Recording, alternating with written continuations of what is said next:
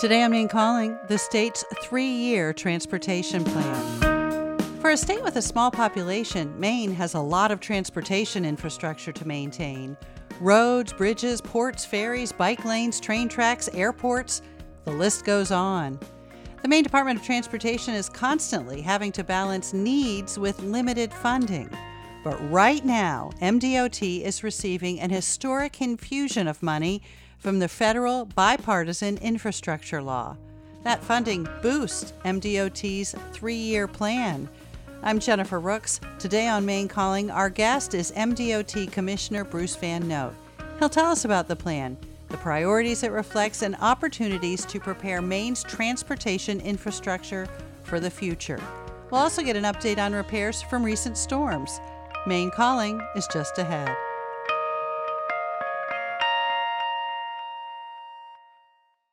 Maine Calling on Demand is made possible by Maine Seacoast Mission, strengthening Maine's coastal and island communities through education, health, and support.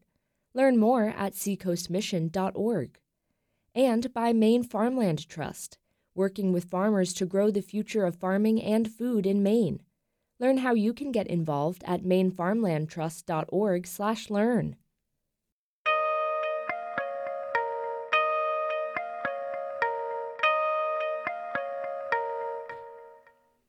I'm Jennifer Rooks, and this is Maine Calling. The recent storms damaged roads and structures in many communities. We're going to find out about road repairs that are underway, but we're also going to learn about the far-reaching plans for Maine's transportation and infrastructure systems, because joining me today, Maine's Department of Transportation Commissioner Bruce Van Note. We invite you to join the conversation, talk about questions you have about transportation, ideas you have, what project are you looking forward to seeing come to fruition. You can send us an email, talk@mainepublic.org, post a comment on Facebook or Instagram, or give us a call at 1-800-399-3566. Commissioner Van Note, welcome back to Maine Calling. Well, thank you very much for the opportunity, Jennifer. I always like talking transportation in Maine. Well, you know, we planned this program before we had those big storms, and we had planned it all along to talk about the 3-year transportation plan, and we will get to that in just a minute. But I do want to ask you for an update. What can you tell us about the major roads that were so badly damaged by these flooding events? Well, obviously we had we had the December 18th storm, and that was mostly a Western Mountain storm. And I'm pleased to report all but 2, I believe. At the peak of the storm, we had over close to 100 closures of various types. Has that ever happened before? We're very careful. We don't think so. We think that's the most closures that we've seen in at one time, but we're hesitant. You know, we always want to do engineers always want to do the math. So we always want to go back and make sure and check. But it certainly in my career, I started with DOT originally in 94. So since that period, I know we haven't had that many. And so that was just, managing the immediate. And then within a week or so, the water had gone down, and that does 2 things. It opens up a lot of roads just because of water, but then it gives you the ability to inspect bridges and get underneath. And we got into like 15 closures that we're working on. I think we're down to 2 as of today. They're not all perfect yet because paving doesn't generally happen in the winter.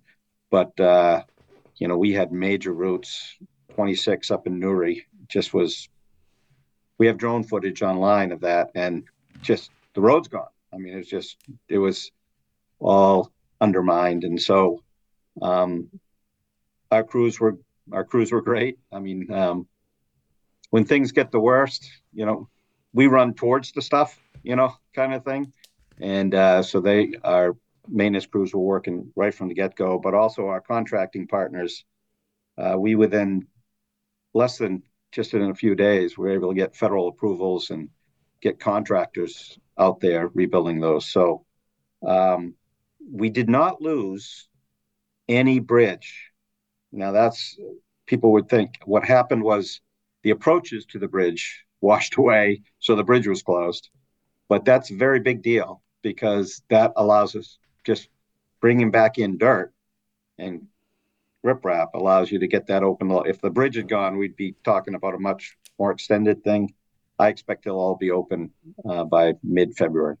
Wow. And then January, similar feel, but entirely different with the astronomical high tides. That was a coastal event, and just up and down the coast, ravaged all kinds of infrastructure, both transportation and wharves and piers and that. So a lot of damage there that isn't strictly kind of DOT jurisdiction kind of stuff, but that's going to be an ongoing challenge. All the major roads are reopened. We had down by Acadia, we had just boulders up on the road and stuff. So we found ourselves removing boulders and plowing rocks. That's not something you do every day. And again, it was just a all hands kind of response to that. And the fixes to that will definitely be ongoing. I mean, I think basic transportation, no one's landlocked. We didn't lose the causeway going down Deer Isle or anything, but it was underwater.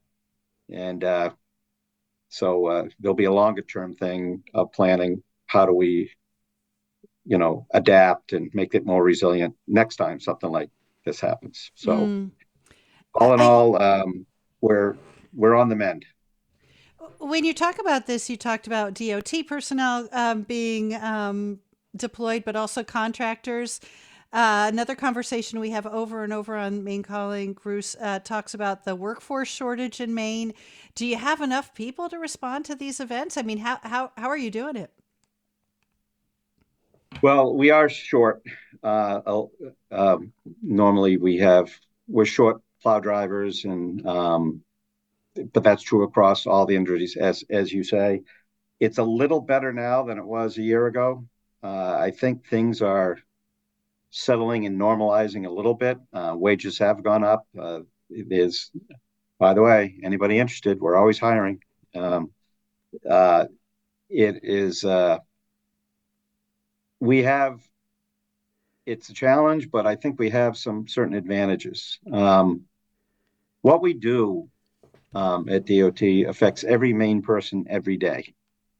And it's no question if you want to make the quick and highest dollar and maybe sometimes get laid off someplace, maybe there's other places you want to go. But if you want to do something that's meaningful and helps make Maine a better place, most of the jobs at Maine DOT, AI is never going to affect them.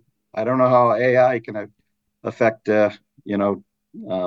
rebuilding roads, bridges, and piers and wharves and other stuff. So we're settling, and I think in AGC, Associated General Contractors, tell you that the construction workforce is now to pre-pandemic levels, back to that. But there's actually a little bit more work to go around. So attracting good teammates is going to be one of the challenges we continue to work on in the years ahead. Let's turn to the topic at hand, which is the 3-year work plan just released this past month. And wondering if you can give us an overview, Commissioner. You have an infusion of money from the federal government, which is significant. We've talked about on this program before that Maine has to do a lot of, you call it MacGyver work, often just patching and doing your best with what you have. Is this a game changer? Does this money make it so that there can be some real significant change to prepare for the future? If these funding levels continue, yes, the answer to your question is yes. And so we are pivoting. I mean, it was just 4 years ago that we released a work plan, and as sobering as it sounded, had to be straightforward, and said at that time in 2020, the fiscal reality is that we are now competently managing a slow decline of our transportation system until bipartisan funding solutions materialize. Now, that was before the federal bill of November 21, and that was before the state kind of stepped up with reliable funding. The state always has stepped up one way or the other, generally through bond issues that kind of happen outside the normal budget process, are less reliable. You don't know when you have them. And even after the vote by the legislature, you generally have to wait, a year or 18 months before you see the money because of the voting and the selling. So it's just less reliable. So I always thank the citizens out there who vote for those, because the vast majority, they pass pretty strongly. But what changed was in November of 21, they passed the bipartisan infrastructure law and did a couple things. One, our formula funds, which is kind of like our paycheck. Think of it as your paycheck at home. You can rely on it. It's coming. That did go up 30%. And that's nothing to sneeze at. And it came at a great time. Unfortunately, our costs had already gone up 50% in the last few years before that. So it was kind of just making do. The big change was the dramatic expansion of discretionary grant programs where you literally apply. We think it was like a big term paper, and you explain why it's a good thing, and you submit it to an agency, and you compete against other states, and you see if you get it.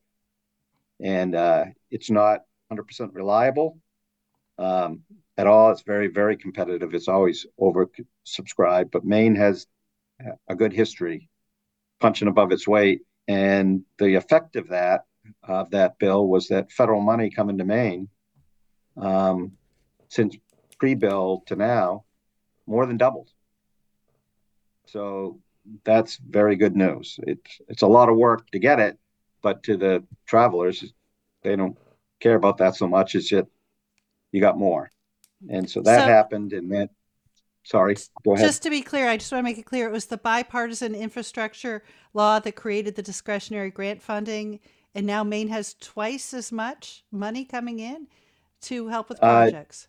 In straight dollar, yeah. And mostly it's the expansion of those discretionary grant programs. And we saw that coming. And so even before it was passed, we started, changing our staff around. And we got grant writers at DOT, and a bunch of relationships with grant writers to try to go after that. And we have great support from our congressional delegation. And the two do help. So there's that on the federal level. And then last year on the state level, there had been blue ribbon commissions talking about what you should do for transportation funding. It had long been discussed. But one of the ideas in that was actually implemented last year, where a portion of the automotive sales tax at car dealers, and when you buy a car, was actually dedicated to the highway fund. And that provided not so much more money, but money you can rely on. It turned a bonus that you might get every year, but you're not sure if you're getting, to kind of more like paycheck. And in the transportation business, you need that reliable money, because we do a 3-year work plan. We look out, we actually plan beyond the 3 years, and we have to partner with municipalities. It's a long-term business. It's a capital program. And DOT, about 70% of what DOT does is capital related, trying to do those projects. So yeah, that was, the way I feel is that it's not talked about very much anymore, but there was some bipartisan wisdom at both the federal and state level, and they stepped up and delivered. So now it's time for Maine DOT and our production partners to step up and deliver for the people of Maine. So it's good news. It feels like we pivoted from making do to making real progress. And that's, I think this work plan reflects that. Commissioner, give us some. I know that there are dozens and dozens of projects, but name a few, some of the big ones people around the state will be excited about. Well, overall, this is a 3-year plan. So all the numbers I'm about to give you are over 3 years. There are 2,700 work items. It's not just capital projects. We try to show everything we do. 2,700. Work items, yeah. And we do that because it's a lot of money. And the most common question I got as commissioner is, that's a lot of money. Where does it all go?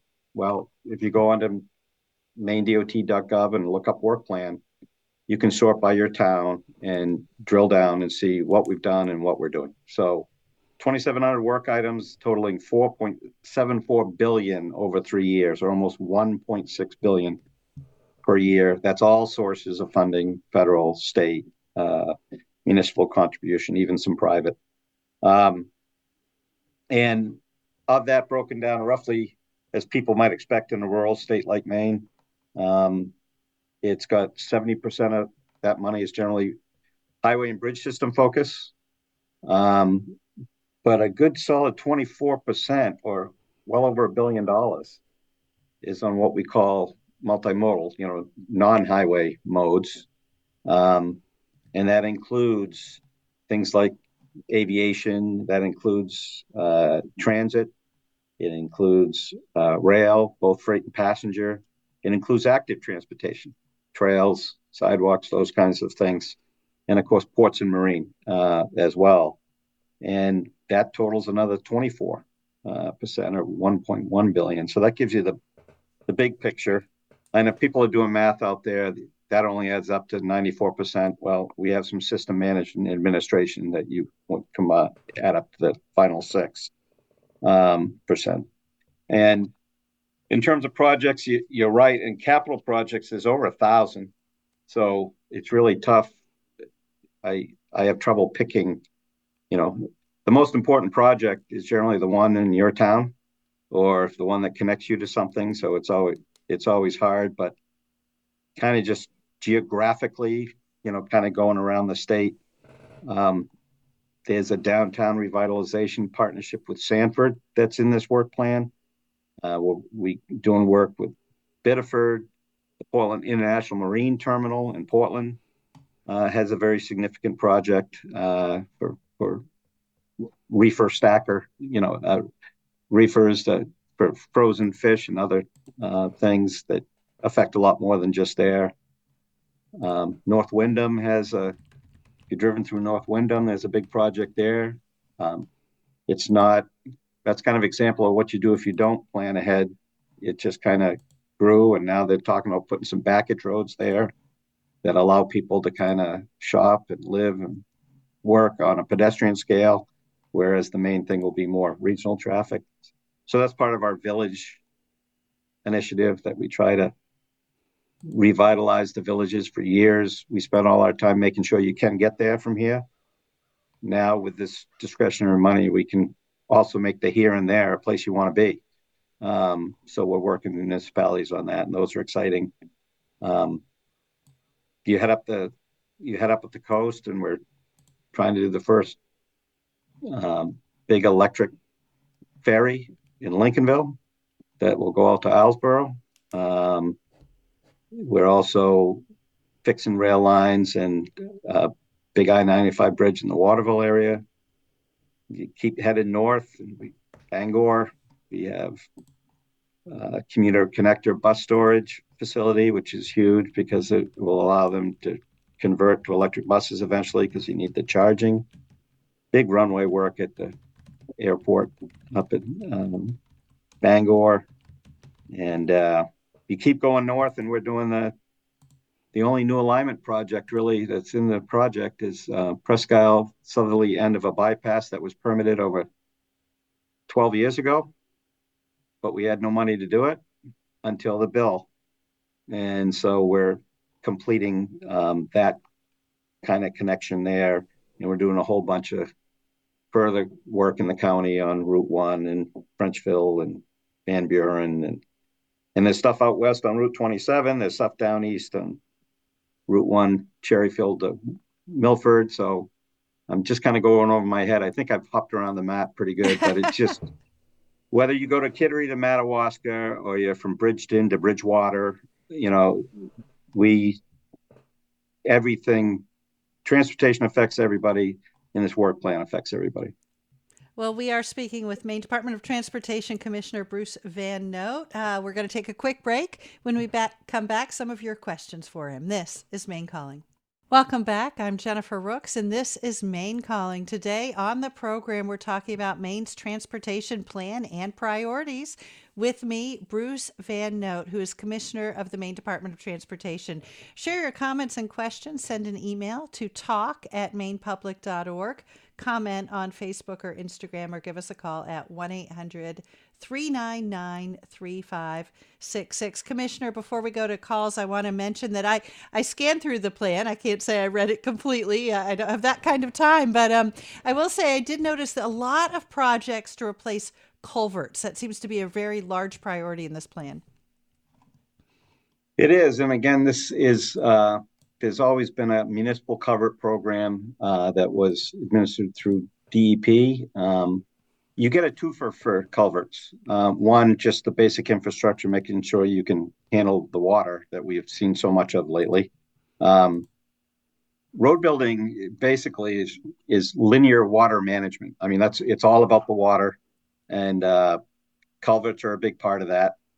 So it helps your infrastructure, but it also helps fish passage and other aquatic organisms. And there were, under the bill, grant programs, and we got roughly $30 million under that.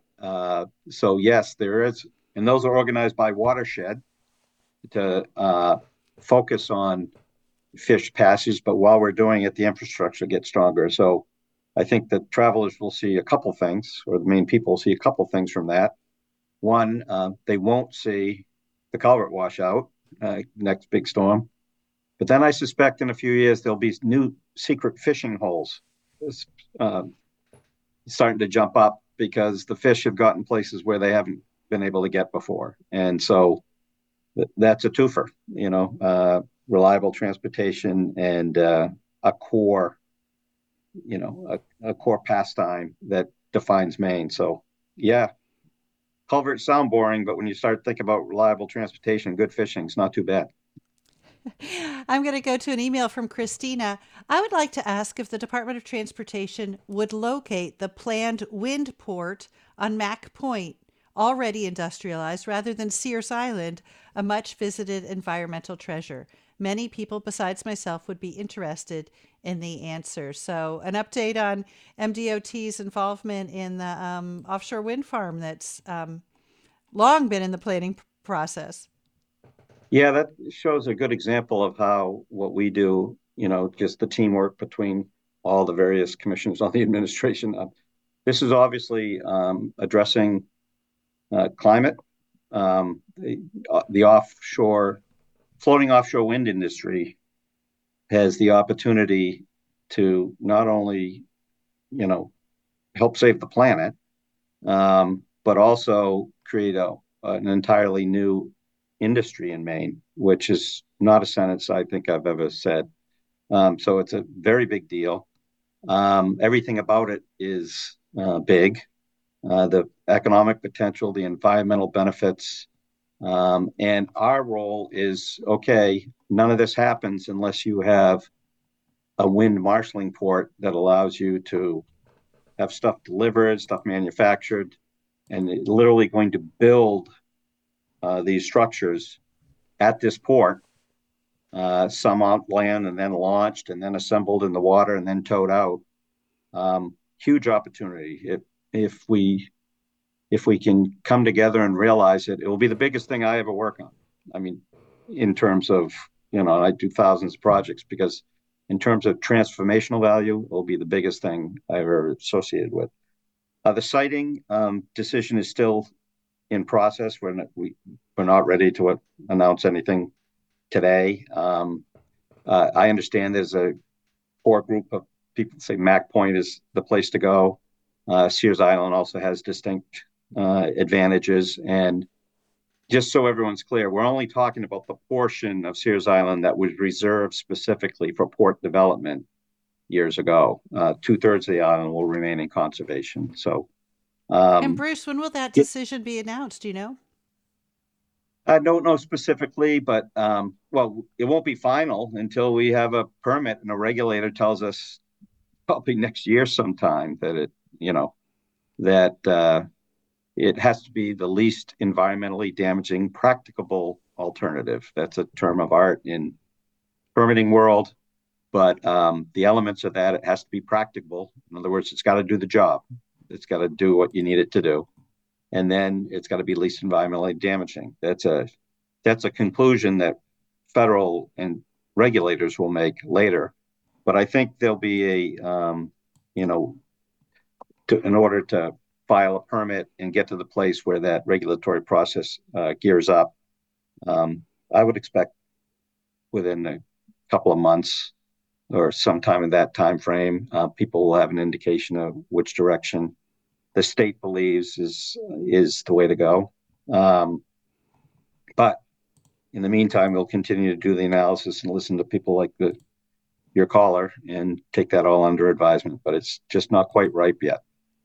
An email here from Stephen. I strongly applaud Maine DOT's initiative of installing solar arrays at exit 109 of I-95 in Augusta to provide renewable energy for the Capitol complex, with more arrays planned for exit 112 in the Augusta airport.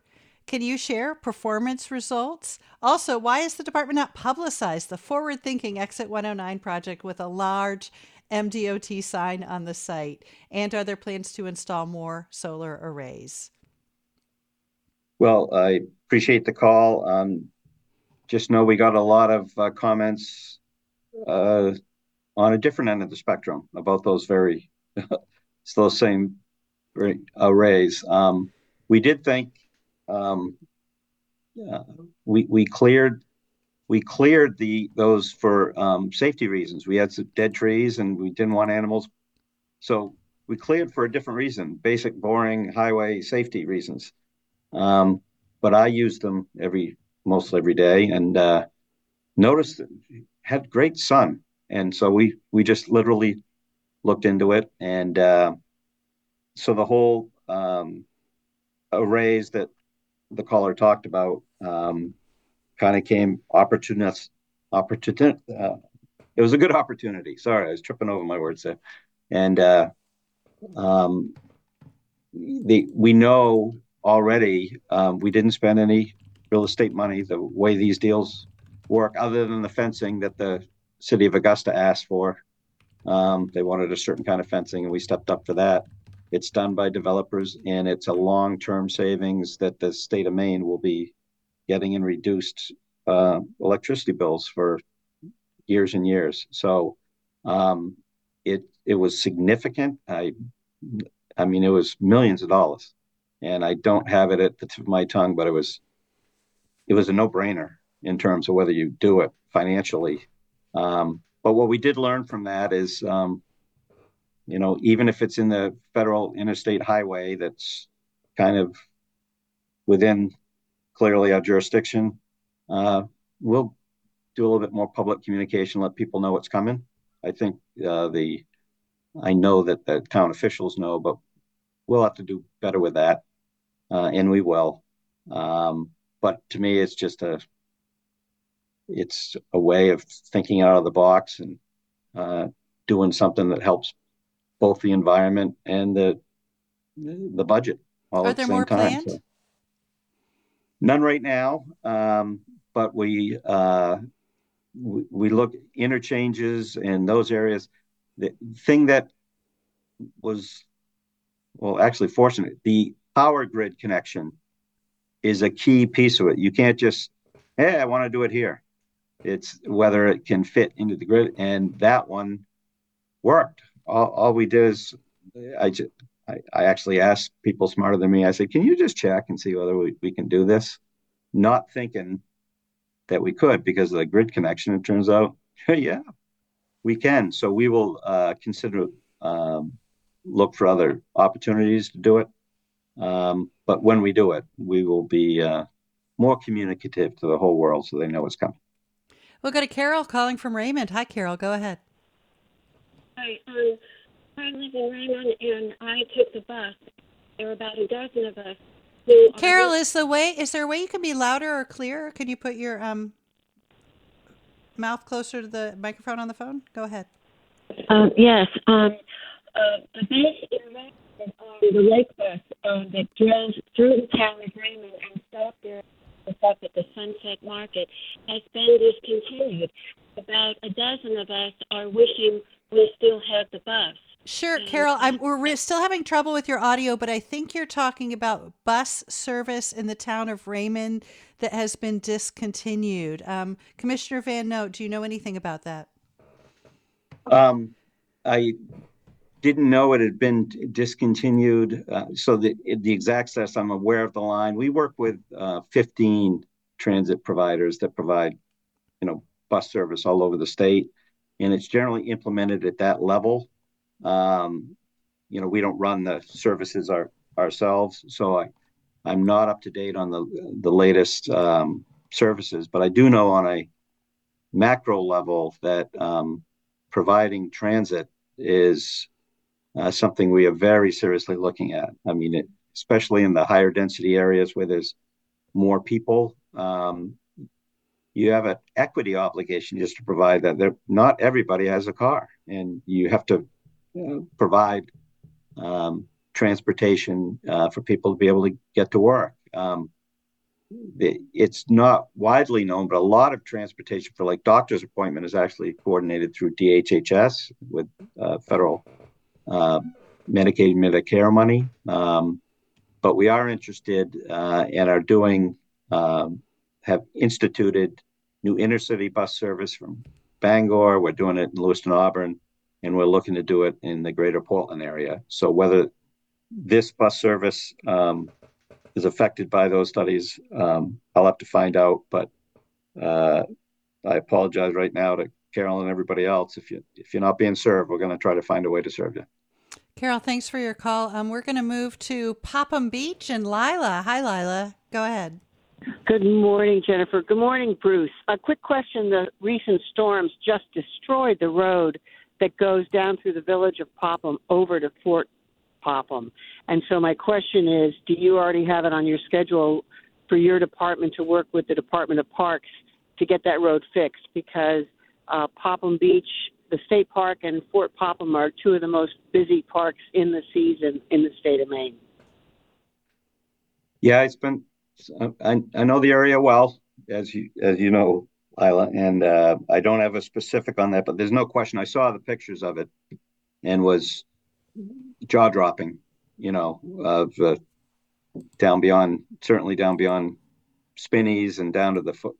It just huge amount of damage. That water definitely got to levels we hadn't seen before, and so I know it will be a top priority. We know the importance of that entire, the fort, the beach is to the economy and just all the people who live down there. So I'm sorry I don't have a specific plan to let you know about today, but I don't have any doubt we'll have that open as soon as possible.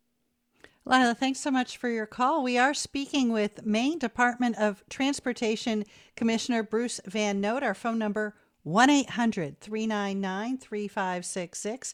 You can, if you're quick, send a brief email to talk@mainepublic.org or comment or Facebook or Instagram. We'll be right back. Welcome back. I'm Jennifer Rooks. You're listening to Maine Calling. Today, we are learning about Maine's 3-year transportation work plan and what to expect in your part of the state. My guest, Maine Department of Transportation Commissioner Bruce Van Note. Again, if you're quick, you can join the conversation, 1-800-399-3566. Our email address, talk@mainepublic.org. We have several questions, Commissioner, about planning for sea level rise, and people who are concerned that it seems as though the standard is to plan for a 4-foot sea level rise. And I'm wondering if you can address that and whether that's really enough. Well, that's one of those things that I'm glad there are people smarter than me that are setting those standards, but that was all part of the climate action plan. And the 4-foot rise was intended to get you to 2100. Anytime the year 2100, anytime you're predicting the future, it's a difficult endeavor.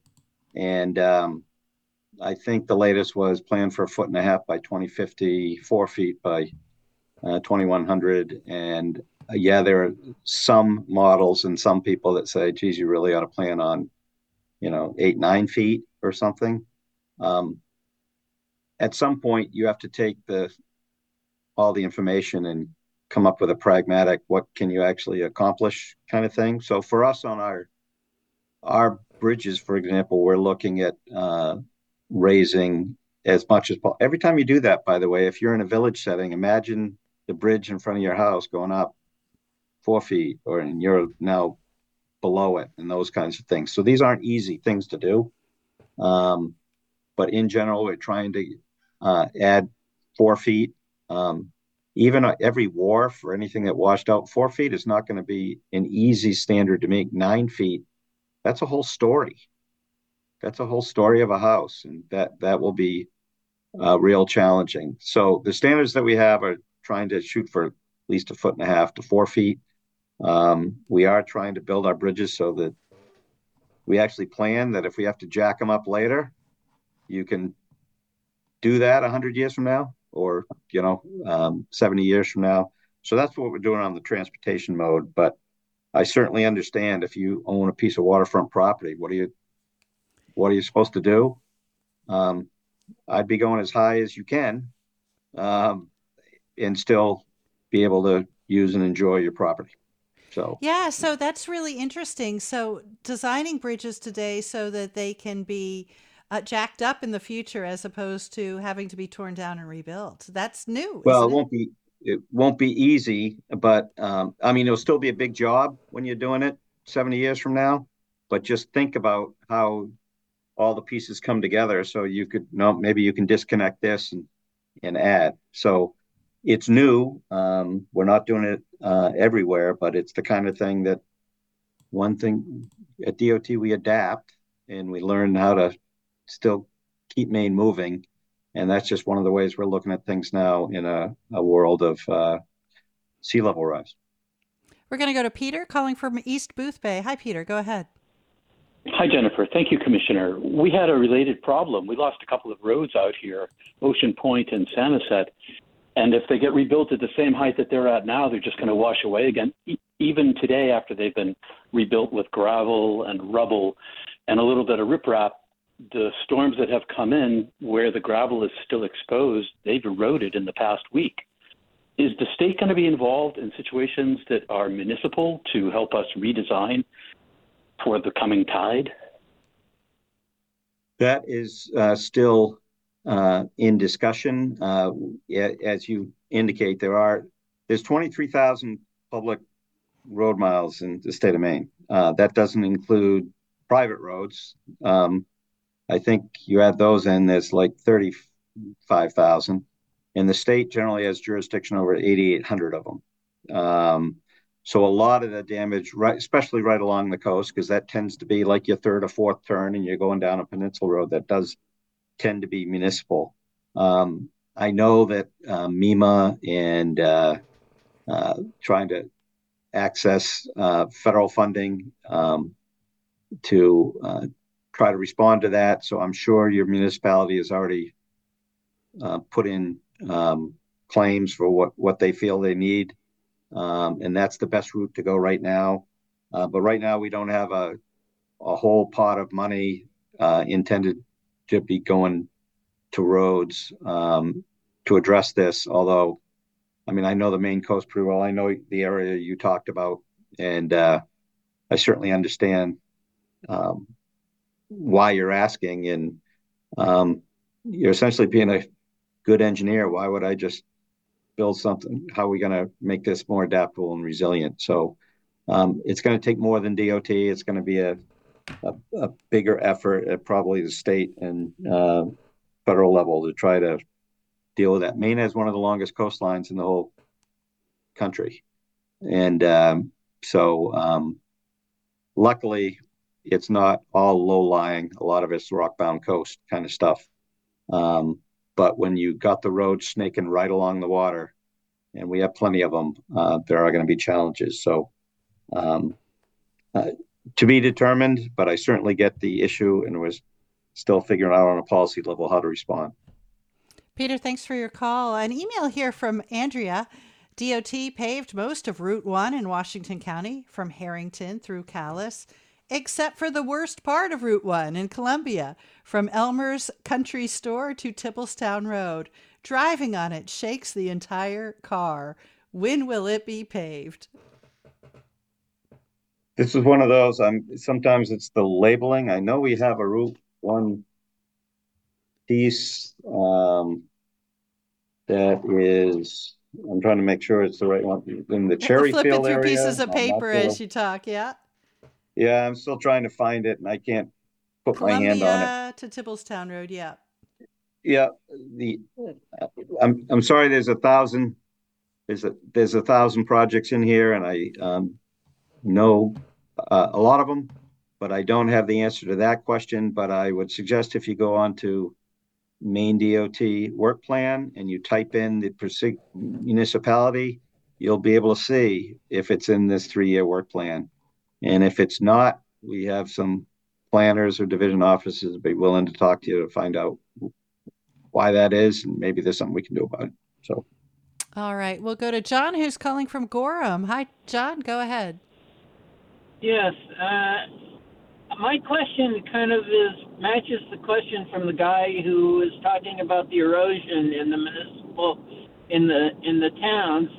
And is it true that if it's a state-controlled road, a numbered road, through towns, before any changes can be made to that road concerning traffic control or speeding or installing traffic lights, it has to get approval from the Department of Transportation, because that's the excuse that they keep using when they don't want to provide those services. So does the Department of Transportation have to approve everything, or are the towns just using that as an excuse? John, when you mean traffic control, do you mean things like speed bumps and stoplights? No. I'm just talking about installing traffic lights in areas that need the traffic lights, but not necessarily speed bumps or anything. Just regular traffic control, rather than any improvements to the surface. So, Commissioner, state route in a town, do you have to have state control to install traffic light?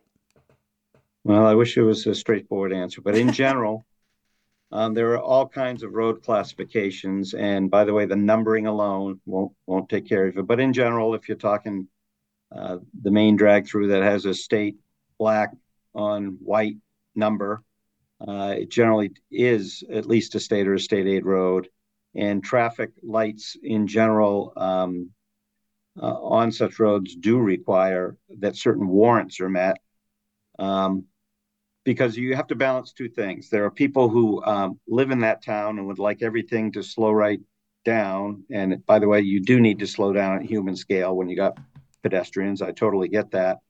But then there are in between roads where it's kind of like, well, no, it feels like this is serving more regional traffic, but we'd still like to slow it down, and we have to think about statewide. So these things are, in general, the answer to the question is yes, DOT is involved when traffic lights are generally put on state numbered routes, but that does not mean that it can't happen. In fact, we have a planning partnership initiative and a village partnership initiative where municipalities can try to revision their downtown and lower speed areas about how they could be more pedestrian friendly. And if it requires more than that, you actually have to start thinking about moving curbs or what you want to do with bike lanes or sidewalks.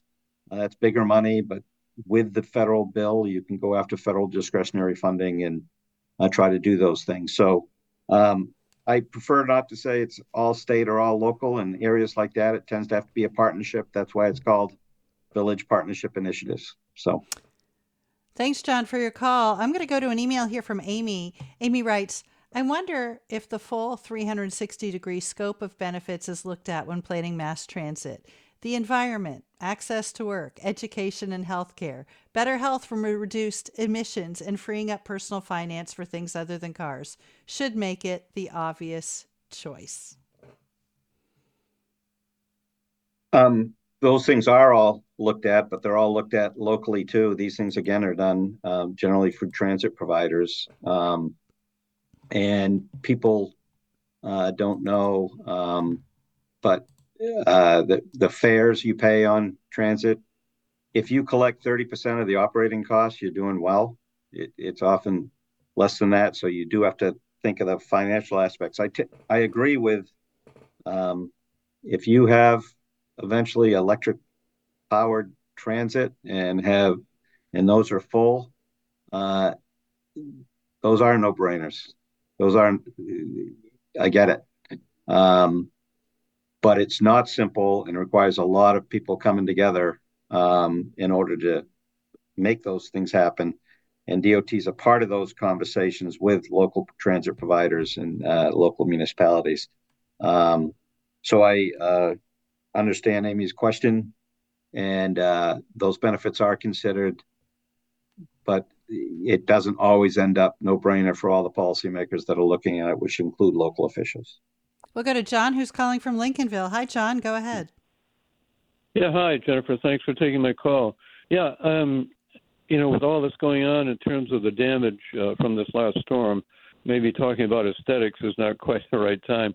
But I have a concern about some of the projects that DOT does. I know their engineering is probably top-notch. I'm not an engineer, but it all looks very safe and well done to me. But sometimes there seems to be a lack of concern for aesthetics. And so I'm wondering, I think about Wiscasset,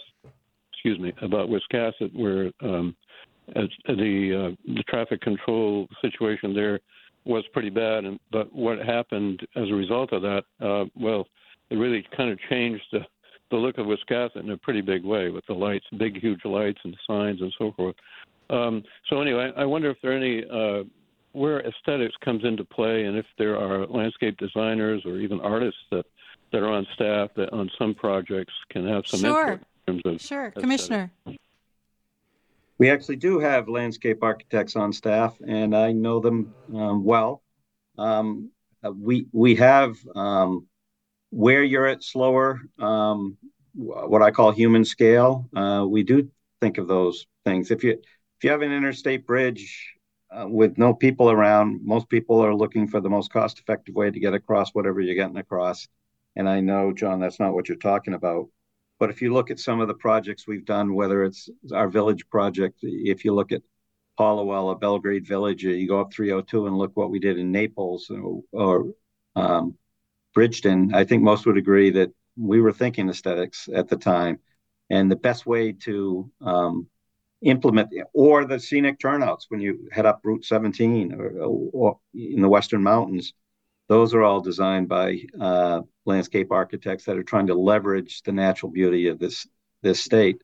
So, and I personally have been involved in stuff because I do believe transportation infrastructure can be pretty, and you want to think about that. And so, yes, and the best way to do that is if a town wants to engage in that kind of thing would be to contact our planning department and say, hey, we want to engage in a visioning and village partnership initiative as to what we could do to make your particular village a place. Again, we're not just worried about getting there from here. We're trying to make the here and there a place you want to be.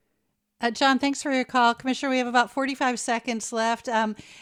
Give people some guidance as they look at this 3-year plan. What's the lens you'd like them to look through?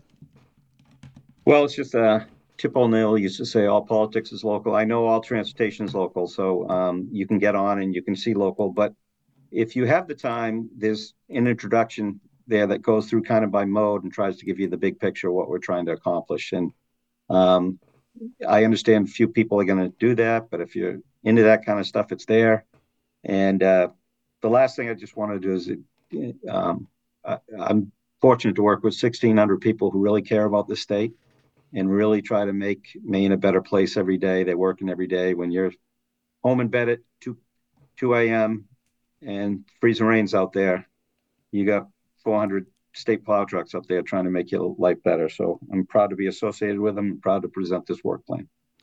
Well, Bruce Van Note is Maine's Commissioner of the Department of Transportation, thanks so much for joining us again. Today's sound engineer, Jane Donahue, and Maine Calling is produced by Jonathan Smith and Cindy Hahn. Tomorrow on the program, we're doing one of our Passions and Pastimes programs, and we're looking at toboggan racing and the championship coming up in Camden this weekend. I'm Jennifer Rooks, and you have been listening to Maine Calling on Maine Public Radio.